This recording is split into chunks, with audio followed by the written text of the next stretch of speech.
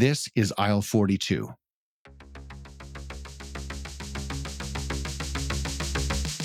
Fresh bread is a staple in our grocery shopping routine, and for most households, loaves and buns find their way into a lot of our meals.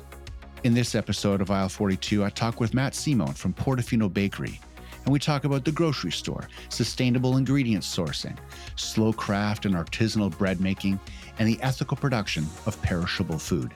Our conversation covers some really interesting ground around plastic, food waste, recycling, B Corp and Radical Climate Smart certifications, local economies, happy employees, and we nerd out on things like how flavor and texture still require careful consideration even when produced at a big scale. So let's jump in. Here's Matt Cimon from Portofino Bakery. Matt, we've talked a few times and I've been looking forward to this conversation for a while now.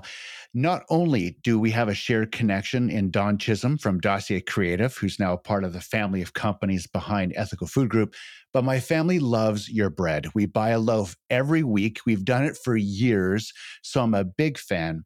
But before we get to your bakery's commitment to local sourcing, sustainability, all the wonderful, delicious things you guys are making, and all the communities that you're working in, I'm going to ask you this. If you were to imagine the perfect grocery store of the future, what would it look like? Wow. Yeah, I think a grocery store where brands win. I think we're seeing some really interesting innovation in traditional categories like the bread category or even the water category, the snacking category. I think we're in a bit of a revolution here. And I think to me, the grocery store of the future looks like a lot more exciting brands. And I think we're just at the beginning of that. Yeah, there's so much innovation at the grocery store. And, we all shop very habitually, right? We go to the same things. We look for the same logos, for the same type of packaging. We have a lot of familiarity when we're shopping. And when that gets interrupted, it's sort of a bit of a head shake and it can be very exciting. I feel like we're getting interrupted more, aren't we? End caps and displays and obviously price promotions can be helpful, but sometimes it's new products and new ideas from, around the corner or from halfway around the world. The grocery store does have a lot to offer when it comes to getting us excited about what we're putting in our cart and what we're eating and consuming at home and when we're on the go.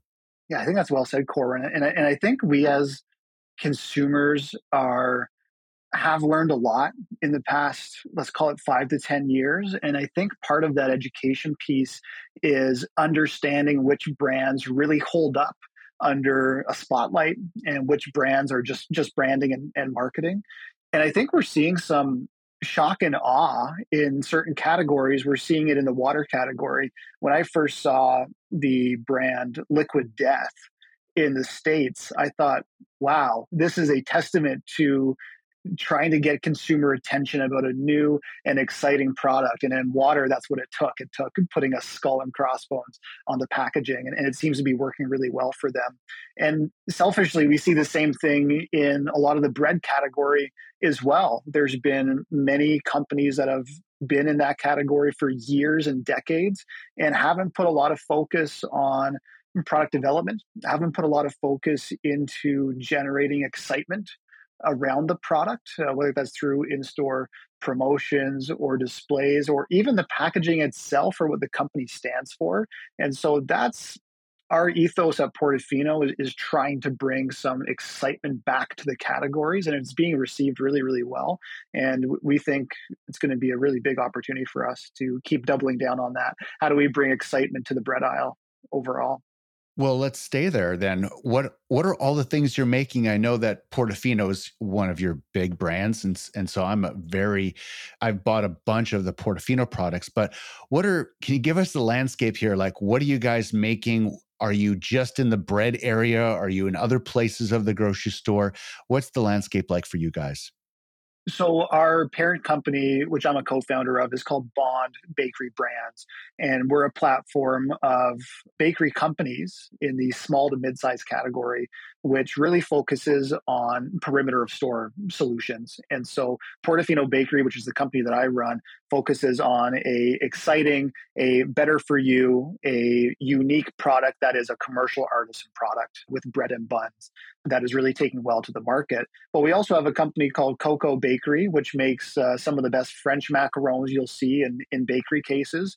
And our other company, which is called Pace Processing, makes terrific pizzas and cake slabs. If you've had a cake in Canada from a grocery store, you've likely had a Pace Processing product, as well as they make the many of the deli pizzas that you'll see in the deli sections of the grocery stores. And so we tend to focus on perimeter of store.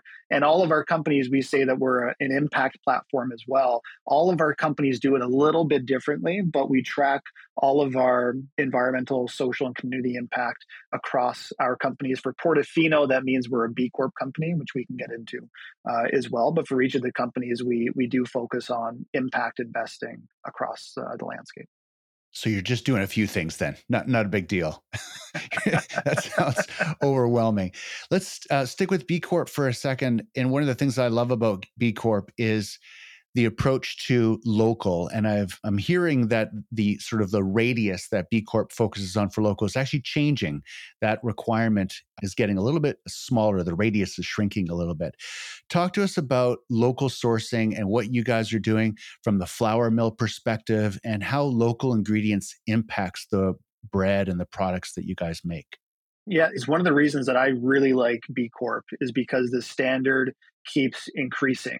And so they have a standards board that comes out with new standards that as we learn more as a society and as we need to make the requirements, so to speak, more stringent in terms of impact and community and how we treat our staff. And so that was one of the reasons that we got involved with the B Corp initiative specifically is because we saw it as a commitment not only to do better now and be kind of ahead of the industry that we're in, but also it's a commitment to doing better. And it'll hold ourselves to commitment every time we have to recertify, which is every few years we have to do that. And so that's one of the reasons we really like the B Corp overall. The local sourcing part of it is one of the areas that is really challenging for a lot of companies and many of our companies included, Portofino included. We do as much local sourcing as we can so that we have complete transparency into where our ingredients are coming from. And we can reduce the amount of travel time between the supplier and our plant. But as a food company, we can't always source every single one of our ingredients locally. All of our manufacturing for Portofino is done on Vancouver Island. And so when we need some of our specialized ingredients, like our natural enzymes that we use for mold inhibition and other natural products, which are a bit more specialty products, we wish that we could source these things from Victoria. That would be terrific, or somewhere on Vancouver Island. But the reality is, if we want to make a better product, we're going to have to source a little bit further away. And so for us, that just emphasizes to source whatever else we can from local sources. Obviously, for us, one of the bigger ingredients is on the flour side of things. And so as an example, we've chosen to partner with mills here in British Columbia to source all of our flour from British Columbia. And so it's an active choice we make, but it's not always, admittedly, it's not always an easy one to do. And when you guys started, I remember hearing about you started with like large bags of flour, like we've all seen, sort of commercial bags of flour, but you've migrated away from that and kind of gone even larger format so that you guys can ditch some of that paper and some of that, all that extra waste. Did I remember that correctly? Yeah, no, you got it right. It was one of the first investments that we made, one of the first major investments we made in the bakery when we purchased it. We try to approach as much as we can when we're putting money back into the bakery. Can we look at it through a lens of both, hey, this is going to expand our production capacity, it's going to be able to increase our throughput, but what's the lens that we can use in terms of environmental impact? And so when we looked at all the options we had, one of the first ones we did was investing in a bulk flour silo. And so you can imagine these big silos with fabric silos. They can hold 30,000 kilos of flour in them. We used to do all of that work with our hands. And so we used to take these 20-kilo bags, pallets of them every single day, and bring them over to the mixer and cut them open and then dump them into the mixer. It was very... Sounds like an exercise program. I mean, it was a very tough job. And as we grew, we were not only able to eliminate what we thought was one of the worst jobs in the bakery, unless you wanted a gym, unless you wanted a gym experience.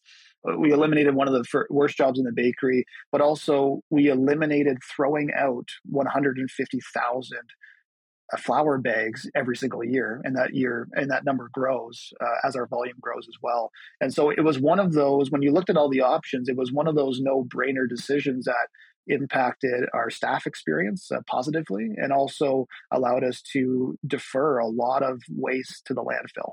And it's something that we're quite proud of. And all the energy that it takes to put flour into 20 kilo bags, and for it to get stacked and wrapped in, all those pallets get wrapped in plastic to keep them from falling over. And yeah, it's an amazing reduction of waste and plastic and landfill. So that's a great initiative. Sometimes we find it's the small things that can add up to a lot in terms of waste impact. And so, just you mentioning the wrapping of the pallets. And so, we do transfers between our production facility and our warehouse facility. And to keep the product stabilized, we used to use a plastic wrap for every single pallet, even though we would take it and then unwrap that pallet to then distribute the product, because we needed that stability between facilities. And what we found was a solution with a permanent, almost like a jacket that you can wrap around the pallet of bread, that if you're going a short distance works just as well, if not better, than the plastic wrap. And so that eliminated one of the steps in terms of using plastic wrap. And so we try to find these nooks and crannies where we can do a little bit better, that eventually adds up to actually quite a bit of waste. Now, let's nerd out on bread for a second. It wasn't that long ago that sourdough making at home became all the rage. It ended up in my home too. There was a lot of talk about sourdough culture and starters and feeding the starter. I called it the monster. Did you feed the monster? Who's feeding the monster? Is the monster hungry? What's going on with the sourdough starter monster? But that process, as trendy as that was, and maybe I suppose for some people it's out of vogue now, but the reality is that it kind of brought something to our homes. It brought something slow to our homes, not convenient at all. There was nothing convenient about making sourdough at home. What is it about the slow craft baking process that gets people excited, and it kind of scratches an itch that we have as humans? You're actually touching upon something sensitive, because my sourdough starter just died after a few years, and I'm not sure what happened. Yeah, it was sad. And I haven't started another one, to be honest with you. I still need to start another starter, but it's something that we've been doing at Portofino for quite some time. And most of our products, not all of them, but most of our products go through multiple stages of fermentation. And when we say fermentation, we really mean floor time. We say one of the things we have is floor time equals flavor. And for a number of our products, that means not only in an ambient environment do we have time of fermentation to let the dough develop some of the key gases, some of the flavor, some of the robustness of the dough. But for many of our products, we then do an additional step, which we put it into a cooled environment. It's called retarding the dough. And we slow that fermentation right down, and it's in a cooler environment for 12 to 14 hours, sometimes longer. And so from a production perspective, you can imagine it doesn't make anything easier. That's for sure. But at the same time, we think it's so vital in terms of developing that unique texture of our products. When you have our products, you'll notice the textures is quite a bit different than most commercial breads. And the flavor profile allows it to really develop over that amount of time. And so we could do it quicker. It's definitely possible. We could start doing it tomorrow, but we think that it would fundamentally change some of the uniqueness that Portofino has around its products. Well, you just said the word floor. Can you explain what, like, I think as in you've dropping it on the floor? What does the floor mean? Floor time just means any time in which before bake, let's say. And so you can think about your pizza dough or your bread at home, the time that you're fermenting it in an environment before you proof the product or before you bake the product. That's what we say when we say floor time. And so I can assure you that that nothing is hitting the floor even though we keep the floor very clean. And so basically the floor time, if you were to think about the stage of process that it is once the mixing is done and before you bake the product, how much time is that? Is it a very short amount of time because you're trying to process your product as fast as possible? Or is it 12 to 14 hours between the time it gets mixed to the time it gets baked, which is how we treat many of our products? I love it. So good. Matt, thanks for doing this. Thanks for everything that you're doing with your team and for the community you work. And your product is remarkable, and excited to see where you guys are going in the future. Thanks for listening to this episode of Aisle 42. Hearing Matt's commitment to quality, community, and sustainability is really cool. You can learn more about what they're up to over at portofinobakery.ca. From all of us at Ethical Food Group, we're glad you're here, that you're investing your shopping dollars into the food and beverage brands that are making good things for people and the planet. And if you're telling your friends about this show, you get bonus points, like 42 points. All right. I'm Corwin Hebert, and I'll see you in the future.